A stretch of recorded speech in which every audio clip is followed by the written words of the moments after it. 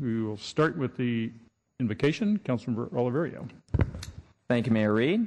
Today we're joined by Rabbi Menachem Levine of Congregation Am Echad in Willow Glen.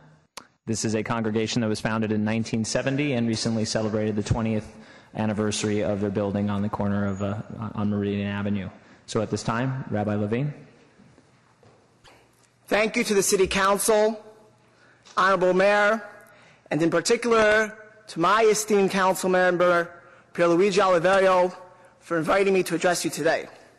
During the Civil War, a group of clergy met with President Lincoln.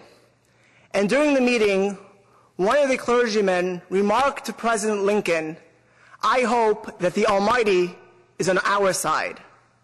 President Lincoln smiled and said, "To be honest, I am not worried about that at all.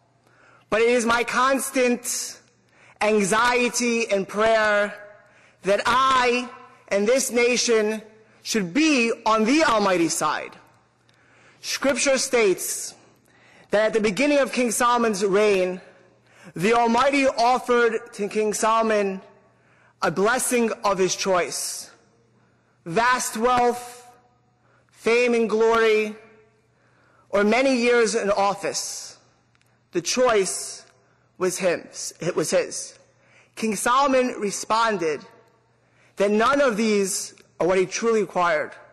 Rather, he asked for wisdom to be able to rule the kingdom in the best possible way. The Almighty responded that since you asked for wisdom, I will not only bless you with wisdom, but I will give you all the other blessings as well. At this critical juncture, the city of San Jose needs great foresight and wisdom. On the one hand, there are the livelihoods of so many wonderful and important city officials and city employees who make our great city the great city that it is, and have to make painful sacrifices. Regrettably, the harsh reality necessitates cuts to other important agencies and social services as well. However, there is another side to the equation. The Talmud records a story of a great Jewish sage, Choni HaMagel, who was once walking on a path when he noticed a man planting a carob tree. Choni asked the man, "How long does it take for the tree to grow?" And the man retorted, 70 years. So Choni asked the individual, "Do you really believe that you will be here in 70 years to eat from the fruit?" The man responded with great insight, "When I came to this world, I found planted carob trees. Just as my fathers planted trees for me, so too I plant trees for my children after me."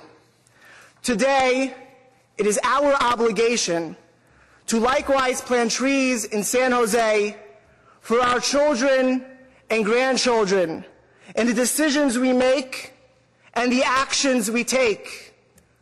Unfortunately, money does not grow on trees, and it would be reckless and unfair to burden our children and grandchildren with overwhelming debt. May you, City Council members and Mayor, be blessed with the wisdom, desire, and ability to serve and lead wisely. May the Almighty bless you with the capacity to make intelligent, though difficult, decisions. And may all other blessings follow, and let us say, Amen. I thank you for inviting me. I thank you for listening.